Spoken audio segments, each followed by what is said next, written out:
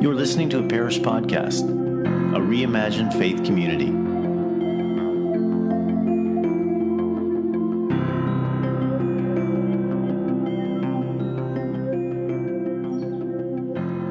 The shortest job I've ever had was only one shift long. After that, I quit. It was driving a food truck to construction sites in the late 80s. I'd spent one shift with the woman training me, and I realized I can't do this. I wasn't about to wear short shorts and a cut-off tee, and it was an awkward shift. After the third stop, I stopped waving at all the guys whistling because I realized they weren't whistling at me. But I've also experienced jobs where I've wanted to quit, but didn't. And looking back, I'm so glad for those too. And not just jobs, experiences that I wanted to walk away from. In 1991, it was my last year of university, and I was pretty discouraged. I just wanted to quit. It wasn't what I'd hoped it would be. It was seminary, and in a few months I'd be graduating and looking for a career as a pastor. But I was disillusioned. And so one Friday evening I decided, that's it. I'm done. And I asked Amy to get in the car, and we headed out of town to the big city to hang out with friends for the weekend in another town. This was an older couple in our life who were kind of like mentors to us. You know those people you want to be with when you're making a tough decision? These were them for us. Our friends cared for us that weekend. No judgment, just love. Their church had a special guest that Sunday. We just happened to be there for it. He was a singer from Britain. He was a former rock star from the 70s. Now it was the 90s. So a former British rock star from the 70s sounded kind of cool. So we decided to go for the service and then afterwards head back home. I remember we sat at the back on the left side. Now this was a big church, probably seated about 500 people at least, and it was packed. And the guy sang some songs, and in between he'd tell stories with his British accent, and it was quite enjoyable actually as I think about it. But at one point towards the end of this service, he said that he felt that God had a message for someone in the room. Now, like you, I'm rolling my eyes thinking, oh, here we go. I've been to enough tent meetings growing up that I've had a bad taste in my mouth for sensational Christianity. But he then points to the far back on the left side, and he says, you, young man, I'd like you to come up here. I think I have something to tell you. Now, I just happened to be sitting in the far back left side of this full church. And we're all looking around at each other. You know, the confusion was heightened because nobody wanted to be that young guy. Someone behind me kind of pushed my shoulder and said, I think he means you. Now, as I kind of lurched forward from his push, the singer says, yeah, you. And I look back at Amy and back at him, and he says again, please, come here. Now, I'm shocked and completely weirded out. I make the long walk to the front of this church where he puts the microphone down and he says to me quietly, you're believing a lie. He tells me I need to turn around and go back to where I'm running from. Now there was more he said, but that was really what I needed to hear. I walked back to my seat and Amy asked what he said, and I just looked at her and said, we're going home. I'm going to finish. I'll never forget that night. We drove home on pure inspiration. We saved so much gas. Now, recently I asked Amy how she remembered that night 30 years ago. I wanted to know if it was as weird as I remembered it. And she said, oh yeah. I haven't had a lot of moments that were so defined, so clear like that in my life. I don't think we should have many of them. I think we should just wake up to the ones we do have and act on them. 3 years ago, I searched for that old rock star on the internet, and I found him. I reached out to him with an email, and within 24 hours, we were having an online conversation. I asked him if he remembered that night by chance 30 years ago. I was hoping he'd say, oh yeah, I remember exactly that night. It was magical. I think of you often. I was hoping he would say, I remember you were so good looking as a young man. For your age, I thought, wow, already blessed. Come on, God, save some for others. I was hoping he would say, Aaron, that experience was so powerful, I wrote a book. The movie's coming out soon. Andrew Garfield's playing you. Instead, he told me he didn't remember that night. For him, he traveled a lot. He told me that his wife had just filed for divorce, and he was struggling. He was encouraged by how much of an impact that night had on me. We wished each other well. He said, "You reaching out to me all these decades later was good for me to hear." And hearing that he himself was now struggling actually brought me comfort. We shared a common humanity. And that he didn't remember it at all, believe it or not, reminded me that God moves through us, and sometimes we don't even know it. That night stands out as a miracle in my life, the unexpected. The miracle used to be that this man called me out of a crowd of 500 people and knew some details that nobody shared with him. But I've come to realize that wasn't a miracle at all. In fact, he doesn't even remember it. Couldn't have been that amazing. Now I realized the miracle was that I came back and found the strength to finish school. The miracle was that I chose to try again. You see, sometimes I think we get it backwards. I like to define miracle as the unexpected. God is constantly inviting us into participating in the unexpected. This week I was thinking about Peter, Jesus' first disciple. I was wondering how he told people when they asked, "How did you ever meet Jesus? Like, what's the connection? Peter, you of all people. Like, how did this happen?" And I wonder if Peter would say, "Well, it's a miracle, really. Completely unexpected. Yeah, I was in a bad mood after a lousy night of fishing, and Jesus didn't seem to mind." Luke actually records the story for us in chapter 5. It's a beautiful morning. Jesus is telling stories to crowds that have gathered by the shores of the Sea of Galilee, or Lake Gennesaret, as Luke's version tells it. There's fishermen washing their nets by the shore, and they're tired. They fished all night and didn't catch anything, and they're cleaning their nets.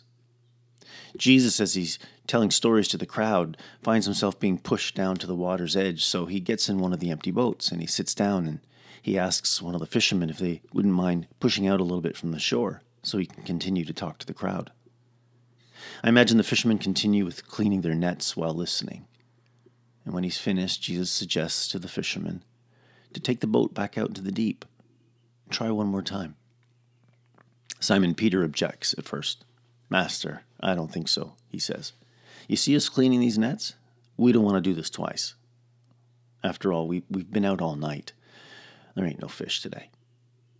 But then Simon politely concedes to the idea, Luke tells us. He says, "But because you want us to." Okay. Out they go. They throw their nets back in the water, out in the deep. I don't know if you caught it. That was the miracle. What happened next is just the after credits. The massive catch of fish can be a distraction for us. So many fish that they have to signal to their partners in the other boat to come out and help them bring it in. The excitement can rob us of what really happened here. What was the miracle in this story? What was the unexpected? I know what I was told as a child. I know what first comes to mind as I read a story like this. But the more I think about it, my thoughts change. Often this story is referred to as the miracle catch of fish. But I want to suggest that that title's wrong. That the bigger miracle isn't the size of the haul. As I enter the story and find myself tired, discouraged, and most likely a little annoyed, the bigger miracle for me isn't the full nets, but that the boys found the steam to go back out and try one more time. That they trusted Jesus and surprised themselves. Understand that if Jesus wanted to do a miracle just for sensationalism, he could have filled the nets in the shallow. If this was supposed to be a moment when the crowds would gasp, he could do it so he gets all the credit. But this specific morning on the shores of the Sea of Galilee, the only ones who knew of Jesus' involvement were the two men in the boat. The crowd only saw the fishermen go back out to where the fish are, the deep, and bring home a large catch. No fanfare. You see, I think that's the way God seems to want it. I don't think the miracle happened in the deep water. I think the miracle is hidden deep in the hearts of these individuals who not only witnessed it, but seemed to embody it. When you change your definition of miracle to something unexpected, you realize that God has empowered us to do the miraculous every day, to engage in the unexpected. You know, when you decide to pick up the phone and forgive your father or your sister or your friend, when you make that anonymous donation to the food shelter, or when you bake a pie for your new neighbor, when you decide to visit that coworker in the hospital, or even just send a thoughtful email to a friend who just lost a child, or not to honk your horn when you're cut off in traffic, when you catch yourself having a selfish thought and you choose humility, or when you choose kindness when sarcasm would be so much more satisfying. Miracles. All of them. Unexpected. I know some of those sound trivial, but I have been on the receiving end of those trivial miracles and had overwhelming anger, fear, or shame miraculously subside. Isn't that the point? The miracle is that something so insignificant can alter something so significant. Simon Peter just takes his boat back to the deep, and his life is completely upended because of it. In 20 minutes, he'll walk away from it all to follow Jesus simply because it goes against his intuition. Miracles happen when the predictable is upended by the unexpected. You see, their lives were transformed after a tough night of fishing. How different would it have been if they had a successful night? It is often on the other side of failure or disillusionment that the greatest of opportunities presents themselves to us, and sometimes some of the biggest miracles. And Jesus tells them to go back out to the deep. Basically, he's saying, go where the fish are. I know you were just there several hours ago, but something's different this morning. It's the light of a new day. And sometimes I think that's all we need, the light of a new day. And someone else just to tell us anew, try again. Sometimes we just need someone else to wake us up to see the light of a new day. Some things look different on a Thursday morning than they did on a Wednesday night. And too many of us give up on things because we think we've been there, done that, and the same outcome will meet us this time that met us last time. Psychologists call this learned helplessness. And just because something was true then doesn't mean it still has to be true now. Sometimes people give up, and it becomes a mentality instead of the response to a difficult day. I have read this encounter with Jesus and Peter 1,000 times, but never understood it like I do at the end of a busy, tired, and discouraged week. Today I'm inspired by this encounter. I have come to understand that on days when I don't feel like continuing on a path that I've chosen, not even because of my failure, maybe it's someone else's failure, or maybe I'm just tired. I just need to rest. Give it the light of a new day. The perspective of a friend, the counsel of the wise, the caffeine of a double espresso, a bag of asparagus left on your porch. Sometimes after a long, hard night, I look around and find Jesus by the shores of my life suggesting that I try one more time. Get back in the boat. And like Simon, I object.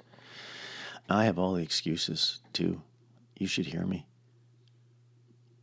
I wonder how easy it would have been to have just said no, Jesus.